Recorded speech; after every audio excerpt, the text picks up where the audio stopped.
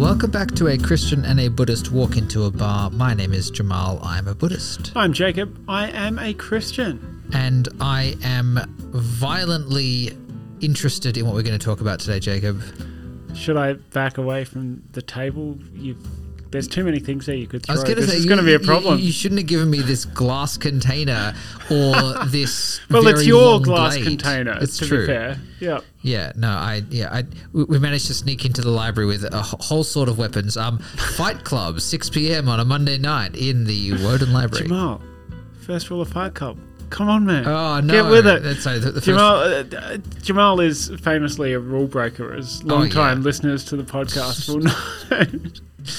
Yes, no, I am definitely a rule breaker. And you belong to a violent religion, according to the article that you've sent around today. It's true. I do belong to a violent religion, and that violent religion is Buddhism. The most violent of religions. I don't know that it necessarily said the most violent of religions, but yeah. Yes, today's article is an article from the New York Times called "Why Are We Surprised When Buddhism is Violent?" Jacob, are you surprised when Buddhists are violent? Yeah, and I think we've had this conversation at some point in a previous podcast because Buddhism is the enlightened, nice religion of the world, right? Yes. Yeah. So, I mean, what's going on with to pick a random example, like the Rohingya in Myanmar?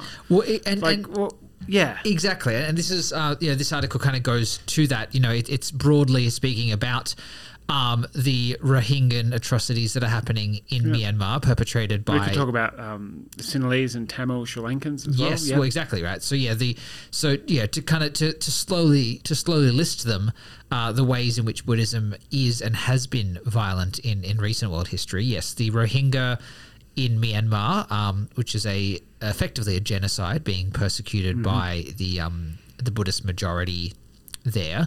The recent Sri Lankan civil war, where the Buddhist government meted out significant violence and bordering on genocidal violence on the Tamil population in Sri Lanka. Even in this, this article talks about even the Dalai Lama's own. I was just reading that, of Tibetan Buddhism has, it's got a history of the raising of rival monasteries, and kind of a broad suppression of other versions of Buddhism, even within that country. If we want to draw the bow even further, one could argue that whilst not a officially sanctioned religion, China is a fairly Buddhist influenced country. Mm-hmm. Imperial Japan gets a shout out. Imperial Japan, whilst more kind of, focused on emperors and that kind of thing. Yeah, absolutely. Imperial Japan has a history of violence and with a lot of Buddhist influence in there. It's long and sordid, and even our good mate Ashoka from previous episodes, whilst seemingly less violent once converted to Buddhism, ran an ancient Indian kingdom. I'm sure there was some violence that was going on there, and even post conversion. Exactly right. Yeah. But I think a lot of this boils down to a real disconnect that many people in the West have, where Buddhism is seen as a religion in favor of love and peace and kind of this very kind of almost hippie mindset of universal love, which, it is a religion that purports to that and advocates for that. And yet time and time again, Buddhist communities and Buddhist governments, for the most part, engage in really horrendous acts of violence. And so we could get into the wider Buddhists engage in really horrendous acts of violence. We've kind of touched on that a bit on the podcast before. We can come to that. But why is there this disconnect then? Because it feels to me that probably with the exception of Buddhism, maybe Taoism and Confucianism, but as much as anything else, because Western people don't really know much about either of those, the West seems to have gotten over this idea of, well, religions bring peace, right? Like, why is Buddhism the perceived exception to that rule? And why shouldn't we be shocked when Buddhists are violent? Yeah, okay. Yeah. So there's a double barrel. I'll try and tackle them one and the other. But I think the perception of Buddhism as a peaceful religion probably comes from the fact that Buddhism in the West got imported in kind of almost a purely theological state without any of the cultural baggage. Right? So yeah, okay. So the history of Buddhism in the West is probably, at least in kind of popular Western Buddhism, most associated with a bunch of 1960s hippies that went over to India. Well, the Beatles are the case par excellence, right? Like, they're not Buddhists, but they go and they see a guru in a mountain and do the stuff. Yeah, like, and about the time the Beatles were doing their thing, you know, you had a bunch of American Buddhists going over and getting teachings, often Tibetan Buddhism teachings. But do we get Sri Chinmoy from around this? Or is he a bit later? He's a little bit later, but Sri Chinmoy is kind of, you know, building off that. You get Jiddu Krishnamurti, who goes across, who's a kind of very, you know, builds a big organization around meditation in the US and that kind of thing. And yeah, but what you often get is, what you really get is a bunch of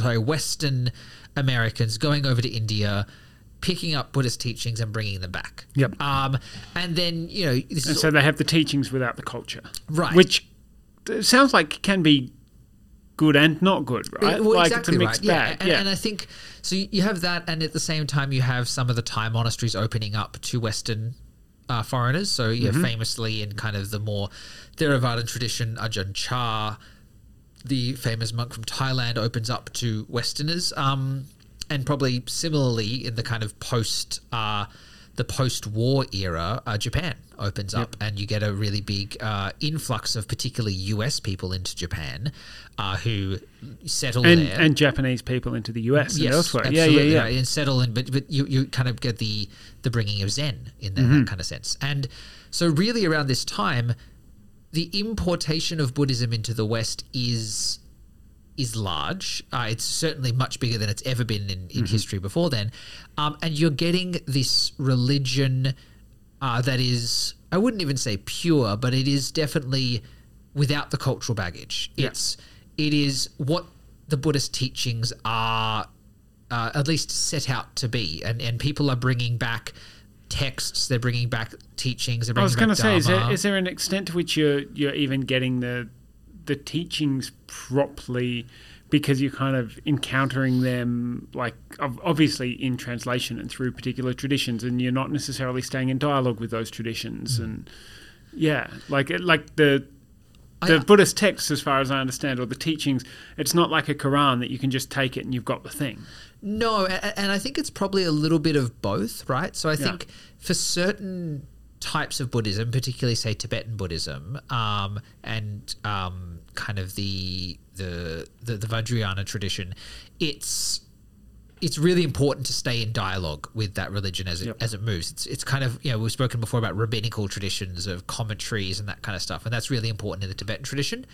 In the Theravada tradition, the Pali Canon is fairly well accepted as direct translation and hasn't really changed much in the past 1,000 or so years.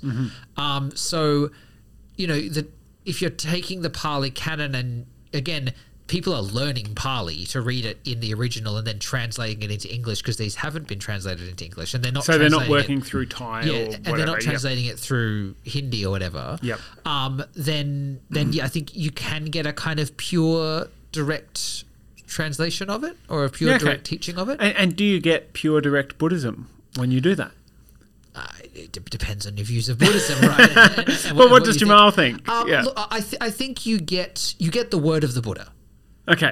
And I mean, at the end of the day, though, the word of the Buddha is only. It's not like the Quran or the Bible, where the word of the Buddha is itself holy. The word of the Buddha is the experience of one man and their engagement with Dharma, but Dharma goes beyond just Siddhartha Gautama. So the word of the Buddha is pure in so much as it provides a really useful way to go and follow the path as the Buddha did. There's a question about whether that's still applicable in the modern day and age, and or whether which is the whole thing that needed, tradition is talking about, right? Exactly, right? Yeah. So yeah, yes and no. Yeah. But I think the really key part of it is doing so without all of the additional historical cultural baggage about what Buddhism means in that part of the world, how it's kind of formed into a political class, how it's kind of engaging with, and because the other side of this too, right, is that these foreigners that are going to the Asian continent and learning about Buddhism are learning about it from holy people. They're not learning about it from people who are embedded into the everyday functionings of the society. So they're going to the monasteries and staying at the monasteries with the Brahmins, with the ajahns, with the gurus. Even though there is this kind of like, I don't know if it's quite a hierarchical thing within Buddhism, but there's very much a lay. It's not clergy, but like a lay Buddhist, non-lay Buddhist. Like there is a pretty hefty distinction there. It's called the Sangha. It's a huge part of the religion. Absolutely, it's a very important distinction. And they're only engaging with the Sangha, right? They're not engaging with lay Buddhists in the same way. But they're not necessarily then coming back to the West and practicing as a Sangha. No, right? But and there are ways that you bring your whole Western cultural baggage to it, and sure. We've spoken ad nauseum about the mindfulness movement and how all of that kind of comes about. It gets a shout out in this article as well. Yeah. Shock horror. So I think when you do that, what you get is kind of only the good bits, right?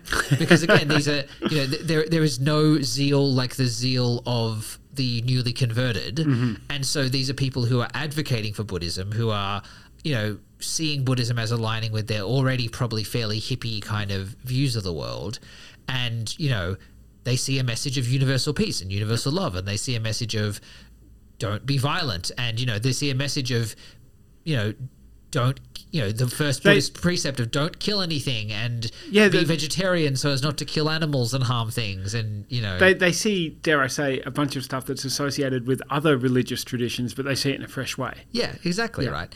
So I think it breeds this culture of understanding the religion as kind of almost frozen in an ancient time and doesn't see it for the kind of political cultural context that it's in currently. And so really, perpetuates this kind of mythology of Buddhism as, it's so super peaceful. Of course, no one would ever harm anything. No one would ever whatever else. And to give Buddhism credit, because I like to give Buddhism credit, it is that. Yeah. With it, if you do remove it from the cultural and political context of the time, if there are when we talk about Buddhist atrocities and we talk about Buddhist violence, the monks are never really doing it. Is that true in Myanmar? The monks are maybe providing political justification to do it, but monks aren't going out there and shooting. Oh, so they're not getting their hands dirty, right? But yes, yeah. And I would argue that for every monk that is providing a political justification to it, you've got 5 monks that are out there saying that's terrible, right? Okay. Like, look at the Vietnam War, right? Like the Thich Nhat Hanh, the kind of the famous Vietnamese Zen practitioner who lived in France for a lot of his life.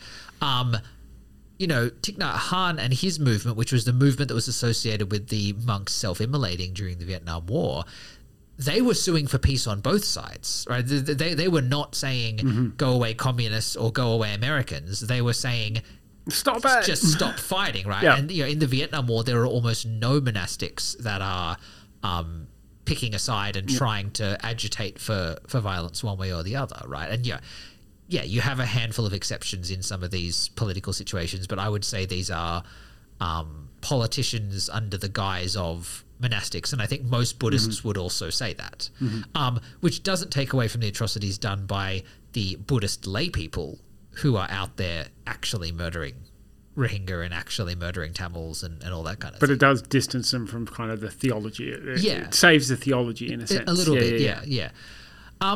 And so to answer your second question, like why are people surprised when Buddhists are violent? I think it's the same kind of answer. I think people are surprised when Buddhists are violent because people have a view of Buddhism that is so colored purely by a kind of direct theology of peace. And Buddhism is a theology of peace. It's absolutely, it's very Kantian in its kind of description of violence, in that it sees violence as a negative thing to do in the world and leads to bad karma, but mostly as negative because of the ways in which it harms the person who metes out the violence. So, if you go to kill somebody, the amount of anger and hatred you must have inside you in order to do that is so severe that that's a problem for your Buddhist practice, and it kind of justifies it in that sense. Yeah, it kind of takes you away from enlightenment. Yeah, and it does also say, well, it's bad to kill things, but as a religion that doesn't have a real kind of objectivist ethic, it's hard for it to stand on grounds of just going, it's bad to kill because all life is sacred kind of thing. Yeah. Right. So yeah, totally. So it goes very, very personal in the way it does that.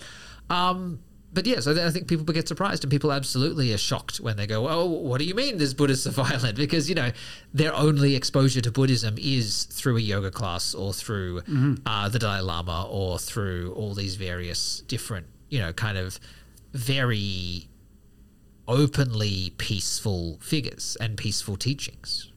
And so there was something I found really interesting towards the end of this article, about touching on colonialism, right? So particularly looking at the violence in Myanmar, the author, if I'm remembering correctly, is kind of argues roughly that the reason that we see religious violence particularly happening is because the British colonial overlords, when they were there, needed to categorize everyone into their nice little boxes, and you're Buddhist and you're Muslim and you're Hindu and whatever, in a way that wasn't necessarily how people would have felt or would have primarily identified on the ground. And shout out to our What is Religion series that was recently re-released that goes into a bunch of this kind of stuff.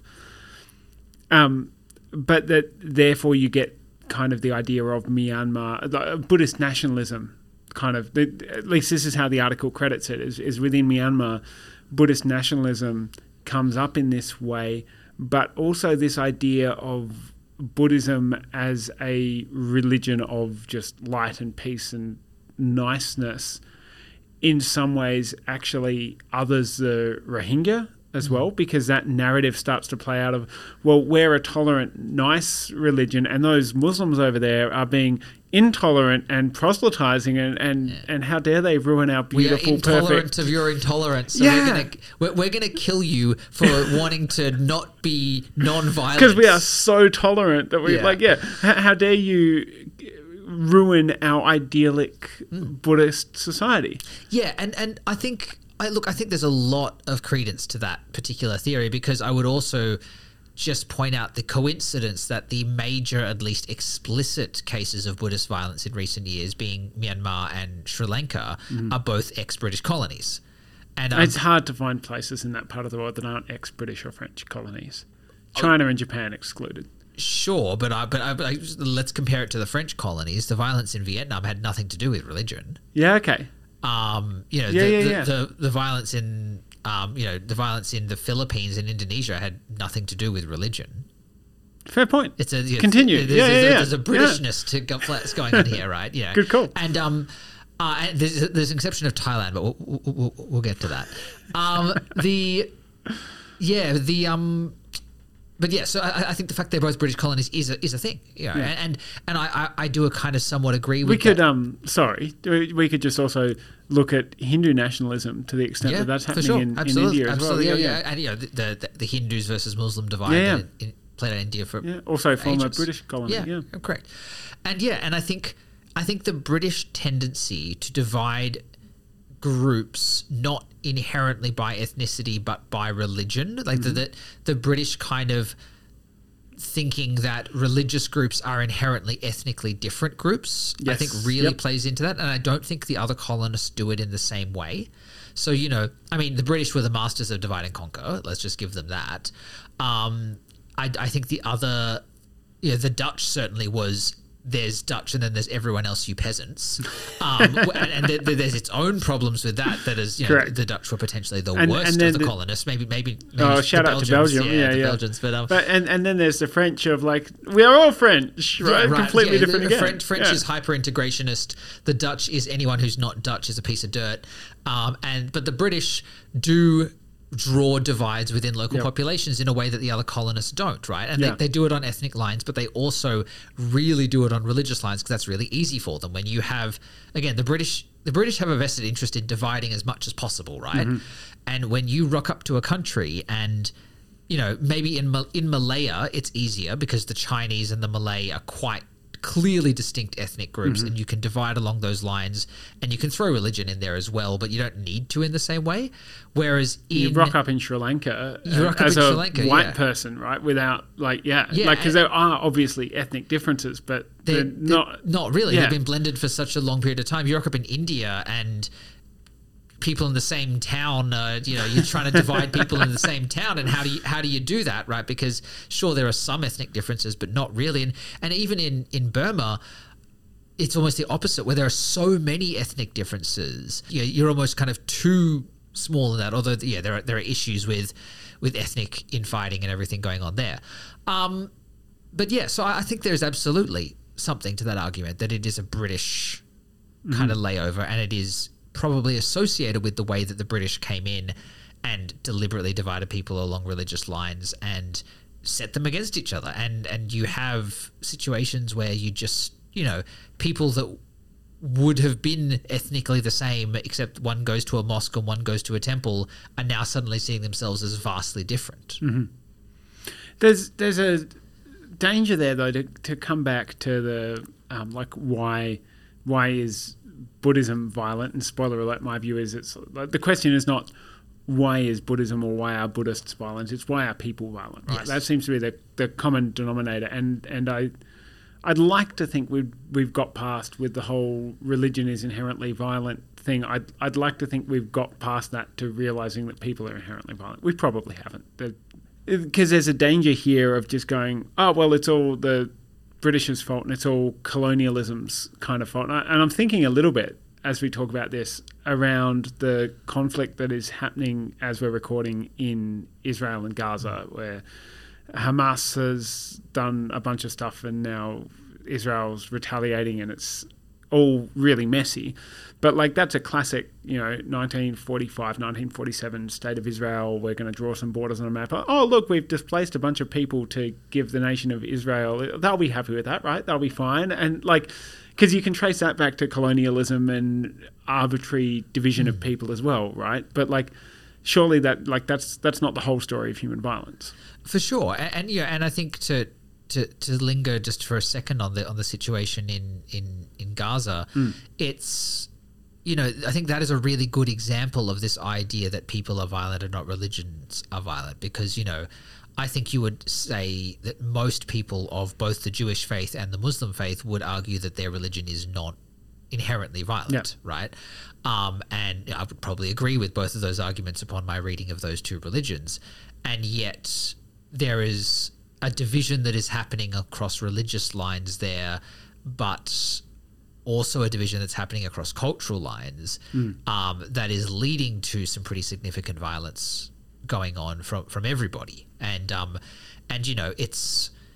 it goes back to it's an old trope, right? But I think it's a useful one in that, to say that religions aren't violent, people are violent, but also religions provide a really good justification for violence. And I think even if they don't teach violence, I think all religions can be used to reinforce messages of violence in the hands of people who want to use them to do that. Is that basically just because it's a pretty accessible in-group and out-group? I think so, right? I think realistically, you have to see somebody as part of an out-group in order to enact violence on them, right? Yep. We'll go to deep kind of Foucault theory here, right? But if you accept the idea that the state is the only authority that has that is allowed to meter out violence on an in-group. Sure. And that's the basic functioning of the current international order. Yeah, right, yeah. So if you accept that, then to justify any kind of violence that is not essentially policing, you have to see the people you are impacting violence upon to be of an outgroup. And a really, really easy way to point someone as an outgroup is to say, well, they pray to a different God than I do. And so they are therefore wrong, they are therefore lesser, they are therefore, in some religions, they are therefore evil, right, for doing that. And so it justifies violence. It takes somebody who would not inherently, agree with being violent towards somebody, and it adds a fuel to the fire of justifying why you should be violent. It's not necessarily quite on topic, and we can cut this if we want, but like just not a new light bulb moment for me, but as you were mentioning that, I was like, oh yeah, like Australia and the processing of people who've tried to arrive in Australia by boat. Like it's literally that whole process, right? Like of an other and a less than. And as much as we might want to be compassionate towards these people, they've made the bad choices and they should have done better, kind of like it. Yeah, absolutely. And people who otherwise would not condone violence at all are perfectly happy to, see people thrown in tortuous situations. I think we should keep this. And at the very least, even if people are not willing to go out and enact violence, they're willing to stand by and allow violence to happen to people they consider to be other, right? And, and I think when you get to the situation in Israel and Palestine, you get to so many additional layers that are not just cultural and not just, it's one thing for the Taliban to use religion as an excuse to meter out violence, kind of broadly, and encourage mostly young men to commit acts of terrorism. It's another thing when you add, this is the Holy Land, and not only is this, culturally and communally where I live and where my family's lived for generations, but also this is God's chosen place, and this is the promised land, and this is, all of these things. And, that becomes a massive tinderbox for religion being used in such a way that really does start to and cause all problems. of the religious overtones that go with the state of Israel as well. Like not simply the chosen land aspect, but also the idea of like Israel as a sanctuary for Jews, right? Like like the modern state of Israel is a direct result of the Holocaust in World War II, right? Like, so you can understand why people might get antsy about feeling like they're under attack and all of their neighbours hate them. I'm not saying that is the case. I can understand how people feel that way. Yeah, and I think that goes equally so both ways with the Palestinian case, right? Absolutely. Where, I think it's completely understandable the intergenerational trauma that are probably that exists in a lot of citizens of Israel, and how that it's a very understandable fear of persecution and fear of attack and fear of violence, and then similarly, a displaced people that have kind of forcibly had lands taken from them by Europe, effectively. Yeah, absolutely. Being fearful and protective and resistant to that process being meted out upon them without their consent. So, how do we solve it, Jamal? Aside from just I feel like where this article landed anyway was just Buddhists should be better Buddhists, right? Like people should practice their peace-loving religions better. But I think maybe that is I have no solutions for peace in the Middle East, but I mean maybe that is somewhat of a solution that could be uniquely explored in that situation, right? Because the Israel-Palestine conflict is so embedded in religion, I wonder whether a religious theological solution could be found there, right? Where, it's really, really hard to justify to either side there why they should drop their weapons from a cultural standpoint or from a personal standpoint. Or even from a geopolitical standpoint. Yeah, right. Yeah, exactly right. But maybe you could justify it from a religious standpoint. You know, can you get all the rabbis and all the imams together and try and sue for peace religiously, and at the very least make it clear that the violence is against the wishes of the religious authorities, the people who have that credence? You know, I mean, I wonder whether that's a solution, right? I wonder whether there's a uniqueness to that situation where everybody involved in that conflict has a religious authority that they would potentially defer to over a political authority, in a way that, because, you know, not everyone who lives in Israel, I'm sure, is a hardcore Jewish practicing Jew, and in the same way that not everyone who lives in Palestine is a hardcore practicing Muslim, but or like not even just hardcore practicing Jew or Muslim, but like a, you know, supporter of Hamas, right? Like I've not looked into it recently, but I would not be surprised if Hamas has a minority support amongst Palestinians in Gaza. Like, right, in the same way that Netanyahu has a minority support amongst. Well, I mean, there were massive protests about the hollowing out of checks and balances in the Israeli state just earlier this year. Yeah. Yeah, right, yeah. And so, yes, I just wonder whether an appeal to religious authority could cut through in a way that might be unique to that situation. I would love to think so, Jamal, but then like I look at Iran, say, and I just go like, because to me part of the solution, like in Israel, Gaza, like particularly, would be like if all of the Islamic leaders like said what Hamas is doing is no good. And we can't. I can't see that happening. Well, right, and that's not to say that that's a feasible solution. Sure. Because I think, yes, you're pointing to part of the problem, which is that the religious leaders in that part of the world are very caught up in the geopolitical and cultural struggle, right? And they are in the same way as Catholic bishops in the US on the right of politics get caught up in that, right? Or American evangelicals, for that matter. Yeah, you know, to even go back to historical things in that area, in the same way that the Pope called a crusade, right? Yeah. Like, you know, like go kill all the Muslims in the Middle East, right? Like, yeah, totally for religious reasons, guys. No politics involved. No politics at all. It's all religion, right? Yeah, it's the same problem, right? And again, I think this, you know, coming back to the Buddhist thing, I think you get that same problem when you have certain lead monks in Sri Lanka and Burma going, no, we absolutely need to kill all the Muslims, right? And like, when you have religion co-opted by politics, you struggle, right? You really struggle in that situation. So I guess our upshot is that religion makes people better, hopefully. But they're still people.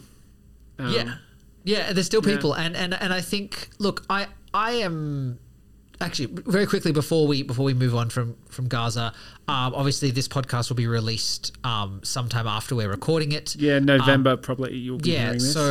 So we don't know how that situation will resolve, and, you know, I would obviously like it to resolve peacefully, with the minimal amount of lives lost and the minimal amount of people's whole worlds turned upside down, and, you know, hopefully there will be a swift solution that respects the rights and the autonomy and the kind of the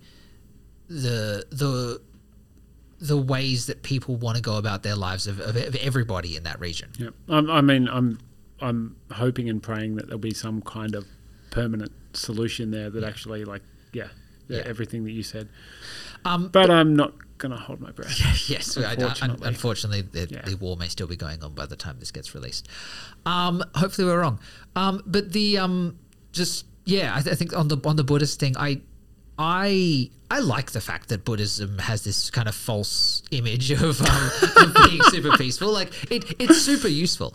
Go on. Well, I mean, because I feel like the Crusades, as a Christian, not useful at all. Better if they hadn't happened. It would be easier. Well, I mean, I don't want the Buddhists to keep being violent to people. Okay, I would like them to stop, but I would also but I also think that I think people should be realistic. People absolutely should criticize the governments of Myanmar, the governments of Sri Lanka when they commit atrocities, particularly when they commit genocide. Yes. And I think people should criticize any Buddhist that uses Buddhism as a justification for those atrocities.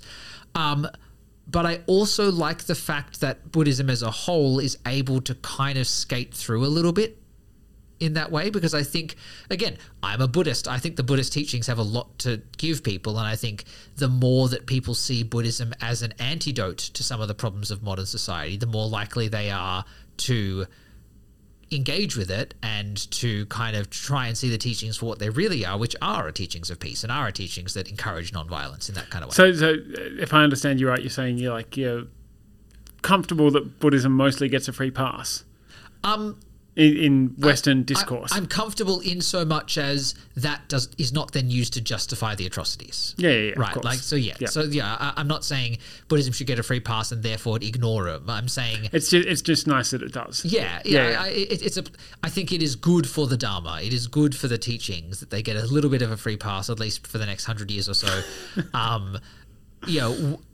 Where Buddhism can, I think it can reach more people in that way. I think it can be more effective at actually giving the real teachings as they need to be.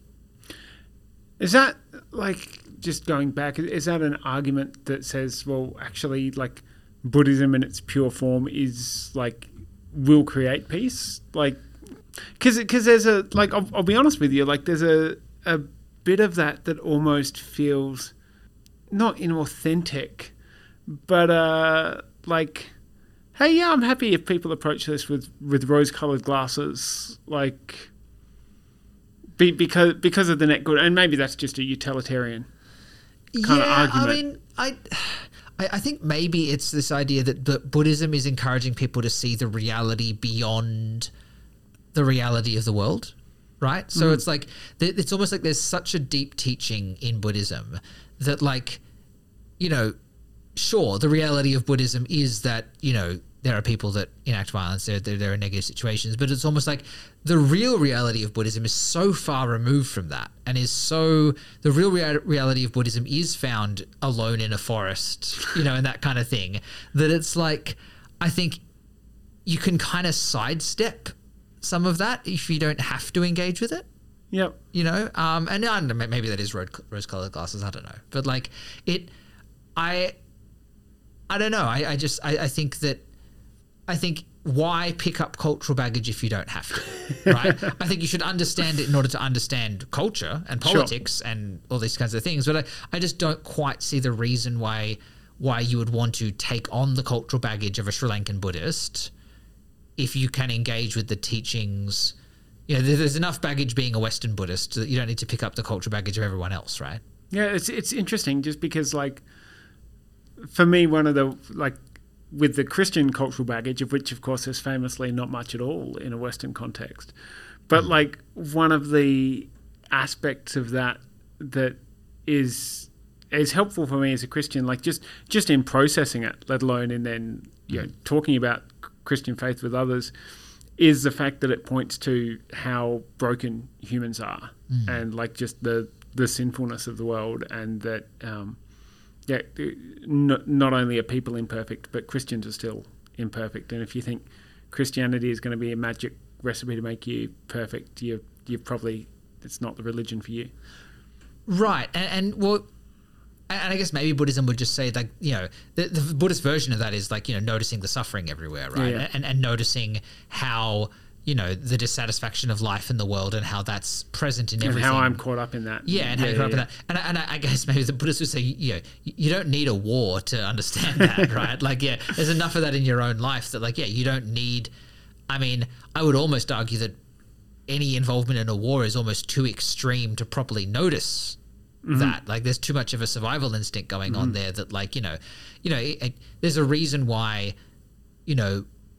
Buddhist monastics and such as are historically, from at least a somewhat wealthy middle class kind of background, right? Because there is an acknowledgement that if your life is too difficult, you can't escape that situation, right? Yep. So honestly, a state of world peace kind of works, because then at least everyone has the time and energy to realize actually world peace doesn't really solve your suffering.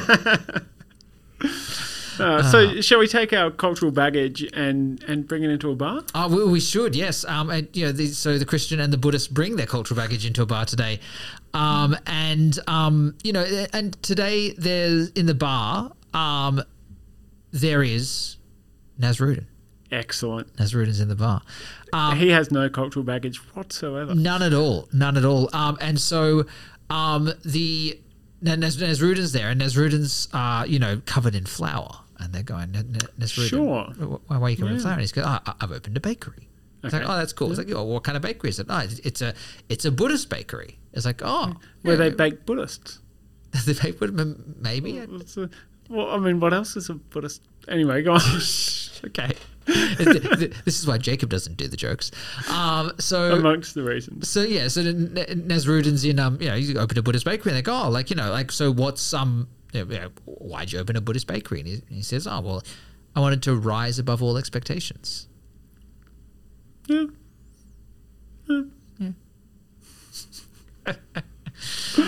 That is us, I think, for this week. We'll be back violently next week. You can get in touch, well, maybe more peacefully next week. Maybe. We'll see how we feel.